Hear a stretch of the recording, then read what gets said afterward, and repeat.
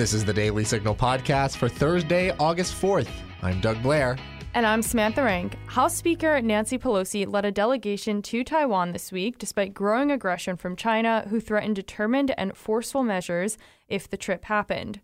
Pelosi arrived in Taiwan on Tuesday night, local time, and met with Taiwan President Tsai Ing-wen and Taiwan lawmakers. Walter Lohman, the director of the Asian Studies Center here at the Heritage Foundation, joins the podcast to discuss Pelosi's visit, if he thinks it will start World War III, and how China has responded to Pelosi's visit. But before we get to Samantha's conversation with Walter Lohman, let's hit today's top news.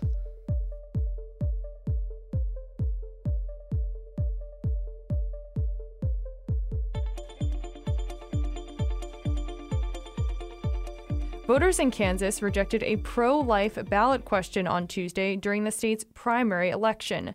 58.8% of voters opposed the proposed Value Them Both amendment to the state constitution, and 41.2% voted for it, according to the Associated Press. The vote came about a month and a half after the Supreme Court overturned its landmark Roe v. Wade decision of 1973. Daily Signal reporter Virginia Allen was on the ground Tuesday night in Overland Park, Kansas, and spoke with both pro-life and pro-abortion voters. Democrat State Senator Dinah Sykes, who is pro-abortion, told the Daily Signal, "I think we just need everyone who is engaged with this to stay engaged, and we can show that we can do great things." Abortion currently is legal in Kansas up to 22 weeks. Peter Northcott, executive director of Kansans for Life, expressed concern that the abortion industry would continue to make Kansas a destination for extreme abortions, but said that no matter what, the pro-life movement will still be here. The American Civil Liberties Union, also known as the ACLU, has filed an amicus brief with the Supreme Court. Why? To protect racial discrimination in college admissions. ACLU chapters in Massachusetts and North Carolina filed the brief Monday, pressing the High Court to allow colleges to continue affirmative action policies and use race as a determining factor in university admissions. The court will hear oral arguments in the case called Students for Fair Admissions versus President and Fellows of Harvard College, likely sometime next year. In a Monday tweet announcing the amicus brief, the ACLU wrote, "We filed an amicus brief today urging the Supreme Court to protect universities' ability to consider race in college admissions. Ending these considerations would ignore our country's present-day racial inequality and threaten diversity on campuses everywhere." The ACLU continued, "Not talking about race doesn't erase discrimination. It ignores the ways that structural racial inequality impacts students." The watchdog group American Oversight said Tuesday that the Defense Department does not have text messages related to the Capitol riot from numerous top officials because they were wiped during the change of presidential administrations. The group previously filed a public records request for Acting Defense Secretary Chris Miller and former Army Secretary Ryan McCarthy following the Capitol riot that occurred January 6, 2021, and were told during litigation that the records didn't exist, The Hill reported. The Defense Department and the Army said in March that when an employee separates from DoD or Army, he or she turns in the government-issued phone and the phone is wiped. For those custodians no longer with the agency, the text messages were not preserved and therefore could not be searched. The Hill also reported that text messages from two former Homeland Security officials in the Trump administration, Chad Wolf and Ken Cuccinelli, were also lost during the transition when their phones were reset. That's all for headlines. Now stay tuned for my conversation with Walter Lohman about Nancy Pelosi's trip to Taiwan. As I approached the walkway from around the back of the building, they had taken crowbars to almost all of our windows, 2 of our doors, and just shattered all of the glass. That's the voice of Susan Campbell, Executive Director of Blue Ridge Pregnancy Center. In the early hours after Roe v. Wade was overturned, vandals smashed windows and spray-painted threatening messages outside the center. I'm Virginia Allen. Next week, we're releasing a documentary about what happened to the Blue Ridge Pregnancy Center, and we take a deep dive into the violence and attacks against other pregnancy centers across the country. Stay tuned and make sure you're subscribed to the Daily Signal's YouTube channel to watch this documentary and other videos from the Daily Signal. Joining the podcast today is Walter Lohman. He has been the director of the Asian Studies Center here at the Heritage Foundation for over 15 years and is in studio to discuss Speaker Nancy Pelosi's trip to Taiwan this week. Walter, thank you so much for joining us. Sure. Thanks for having me. Speaker Nancy Pelosi landed in Taipei on Tuesday night. She met with Taiwanese President Tsai Ing-wen as well as Taiwanese lawmakers. First and foremost, what do you think of Speaker Pelosi following through with her trip, given the fierce rhetoric coming out of China and the opposition from President Biden and the Pentagon? Well, actually, it doesn't surprise me at all. She first mentioned this back in April. She was planning on going and she got COVID. And at the time, a lot of people speculated, well, okay, yeah, sure, really, COVID, you're not going because the Chinese weren't happy. But in fact, I never doubted she would reschedule and be back on. And once it was scheduled, I didn't doubt that she would follow through on the trip. You know, it's really important that she do it. Speaker of the House going to Taiwan, demonstrating American support for Taiwan. It's doubly important to do it once the Chinese called her out for it, because at that point, they're dictating to us who may and may not visit Taiwan, or, you know, if after Taiwan, maybe it's someplace else they're not happy about where we go, or maybe somebody else in our government that they're, you know, not pleased visit Taiwan. So it was really important that she go.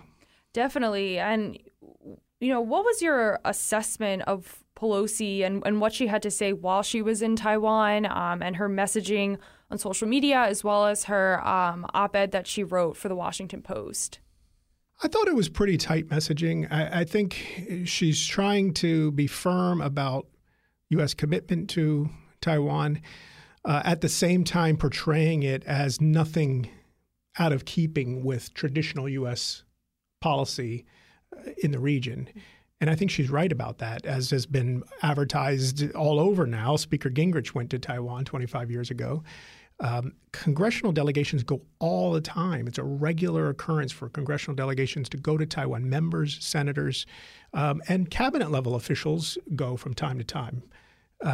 So there is really nothing unprecedented by what she did. I think there was a bigger problem, though, with the administration's response. I think Biden was wrong for trying to call her back on it.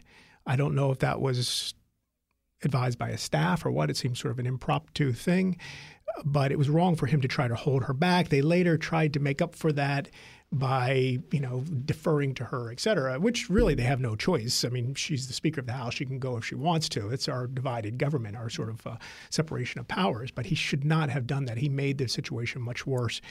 As far as the Pentagon's concerned, I'm not really sure what the Pentagon thought, to tell you the truth.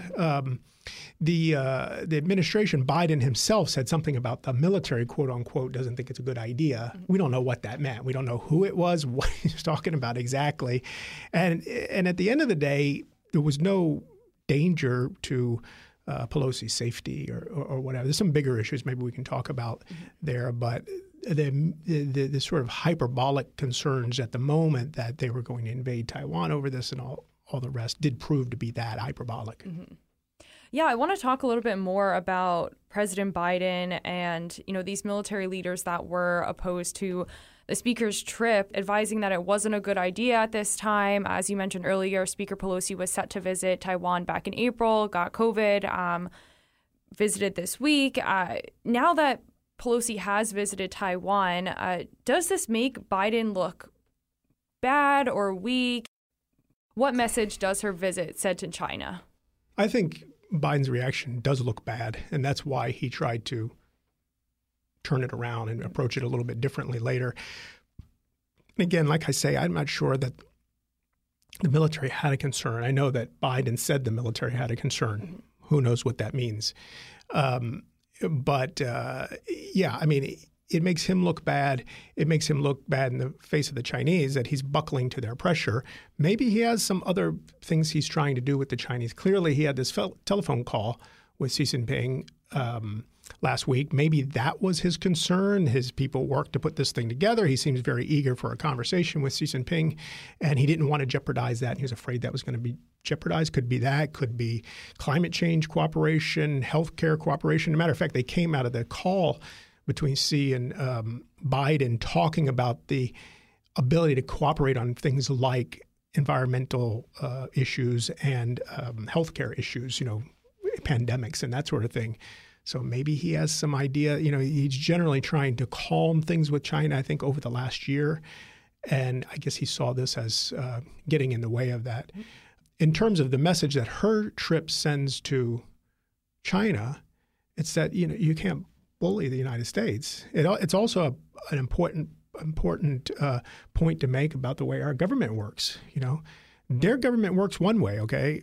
Whatever. We can talk about that in another podcast, how their government works. But the way our government works is that Congress is separate from the executive branch. Mm-hmm. And Congress determines whether the speaker goes, whether the majority leader goes, what kind of delegations they send, what kind of statements they make, what kind of laws and resolutions and things like that they pass. They could pass a resolution tomorrow that says, we reject the whole one China policy. We want independence for Taiwan. They could do that. And nothing that the president can do about it.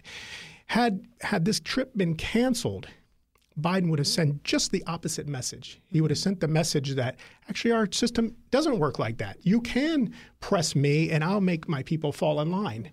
And that would have been terrible. So it's so important that she followed through with this.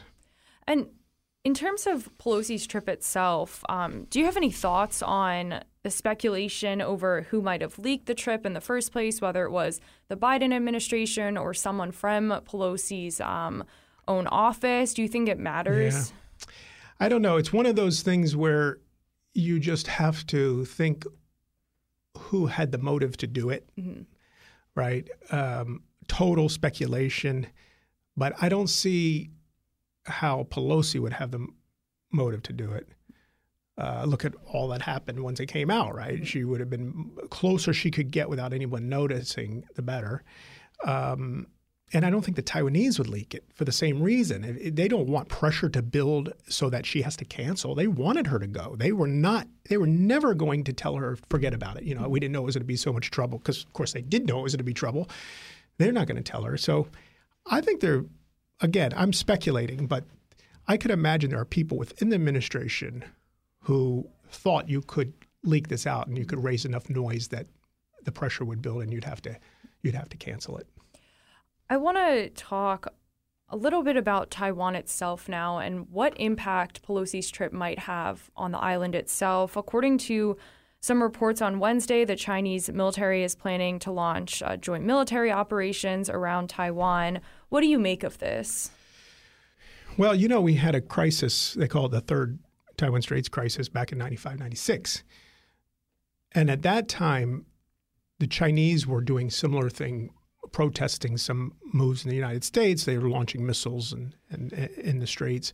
And the U.S. responded with 2 carrier battle groups deployed to the region just to show them that we had enough to protect Taiwan if it came to that. I think that the Chinese are doing this sort of mirror image of that this time.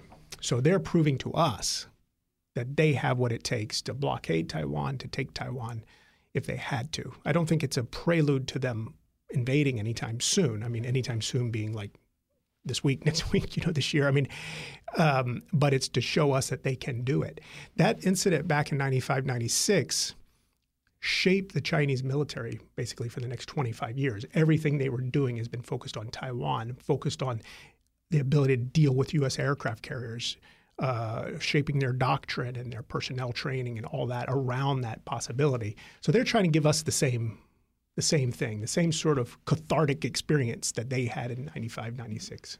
Now, the Chinese also banned imports of Taiwanese pastries, baked goods, fish, sand, which is used for building. Is this more hurtful or harmful to Taiwan than it sounds? It's harmful. It's not as harmful as some other things that they've done in the past along those lines. The fish, as I understand it, they've targeted is not the most popular fish that they export. But they've targeted more popular fish in the past, fish that's very important to Taiwanese economy. It'll hurt. It's designed to hurt, but it's something the Chinese do all the time, and they do not just to Taiwan. They did to Australia. They do to the Europeans. They do this. This is their retaliation. They always do it with a sort of plausible deniability where they say, well, we have to inspect this, and we inspected it. It has pests And and so they don't say it's because of what you did, but coincidentally, the ban comes just after they objected to something that you did. And then what about the cyber attacks against Taiwanese government websites? Is that kind of the same idea as what we were just talking about, or is that a little bit more severe? I think that's goes back to this warning idea that what they can do. I still wouldn't rule out them doing something like that to us, just to give us a hint that if they really want to shut down cyber, they can shut it down. I mean, if we ever fight a war with China, a lot of the preparation for the war is going to be in cyberspace. You remember back in the day that both the first and second Gulf Wars, the U.S. Air Force prepped the ground, right? They bombed for days and days and weeks before the ground invasion started. Cyberspace is a little bit like that now. They've got to shut things down on cyberspace to get there, and so they're showing that they can do it. And by the way, they're bombarding Taiwanese cyberspace all the time in their social media networks and that sort of thing, trying to prep them for a more peaceful unification, but just the same, bring them into China. And you mentioned this a little bit in your last answer in terms of potentially going to war with China. Do you think that this visit could start World War III? Or do you think they could use it as an excuse to attack the United States? I don't think so, no. I mean, I think the fact that they're doing these exercises over a very finite period of time, they start them on Thursday, the day after she leaves, and they've said they're going to do it for 3 days. So I see that more as a warning, a preparation, a training sort of thing.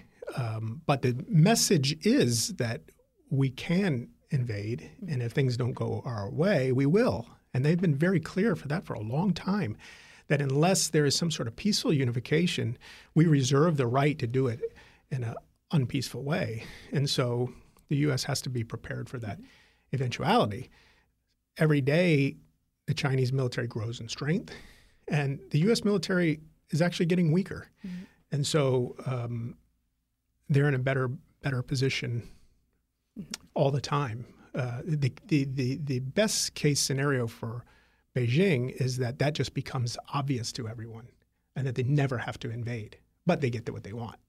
They don't really want a war. They want it. Just like nobody really wants a war. They want what they want, and they go to war to get it. If they can get it without going to war, they won't. And so the more they can prove this strategic advantage of the United States, this increased firepower, and sort of discourage the United States from ever doing anything to respond, the closer they are to their goal. I want to talk a little bit about some comments from the Pentagon Press Secretary John Kirby from earlier this week. He said on Monday that the United States does not support Taiwan independence. He also emphasized that the United States' One China policy has not changed and is guided by the Taiwan Relations Act. Are Kirby's remarks significant in any way? They're just a restatement of standard U.S. policy for 40 years. That's the catechism. TRA, the 3 communiques, and the 6 assurances. They stand as like the basis of our One China policy. A lot of times you hear the Chinese talking about One China principle. It's a different thing. That's their way of looking at it. One China principle means that Taiwan and China are one country and don't interfere with that. One China policy is our policy, where we don't acknowledge that.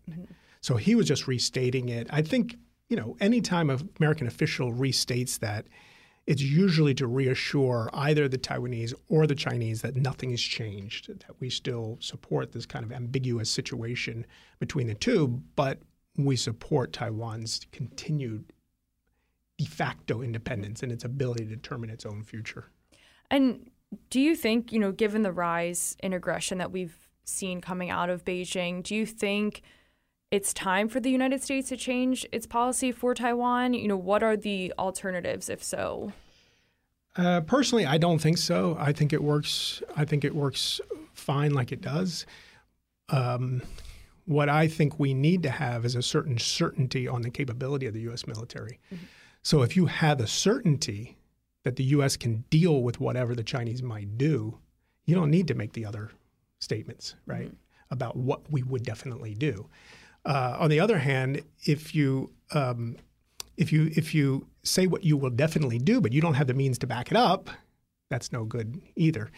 Actually, the person who stated this the best for a president was Donald Trump, who in August 2020, he was asked a question, and he said, the Chinese know what I will do. And the reporter pressed him and said, well, can you be more specific? And he said, no, I don't want to be specific. I don't need to be specific. The Chinese know. Mm-hmm.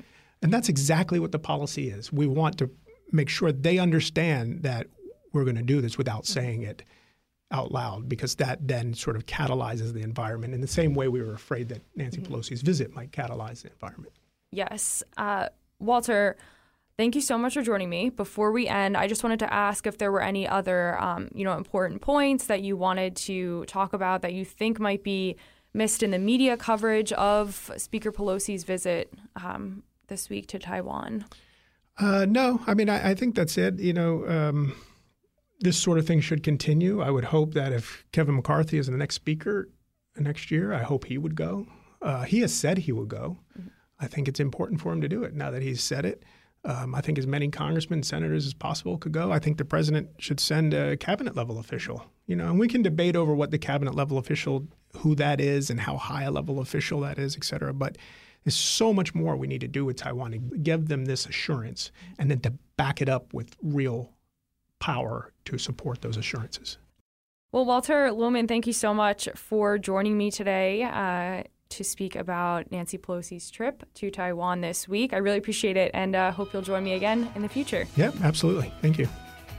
And that'll do it for today's episode. Thank you for listening to the Daily Signal podcast. If you haven't done so already, please be sure to subscribe to the Daily Signal podcast on your podcast listening app of choice. That's Google Play, Apple Podcasts, Spotify, and iHeartRadio. If you haven't, leave us a review and a 5-star rating on Apple Podcasts, and please encourage your friends and family to subscribe.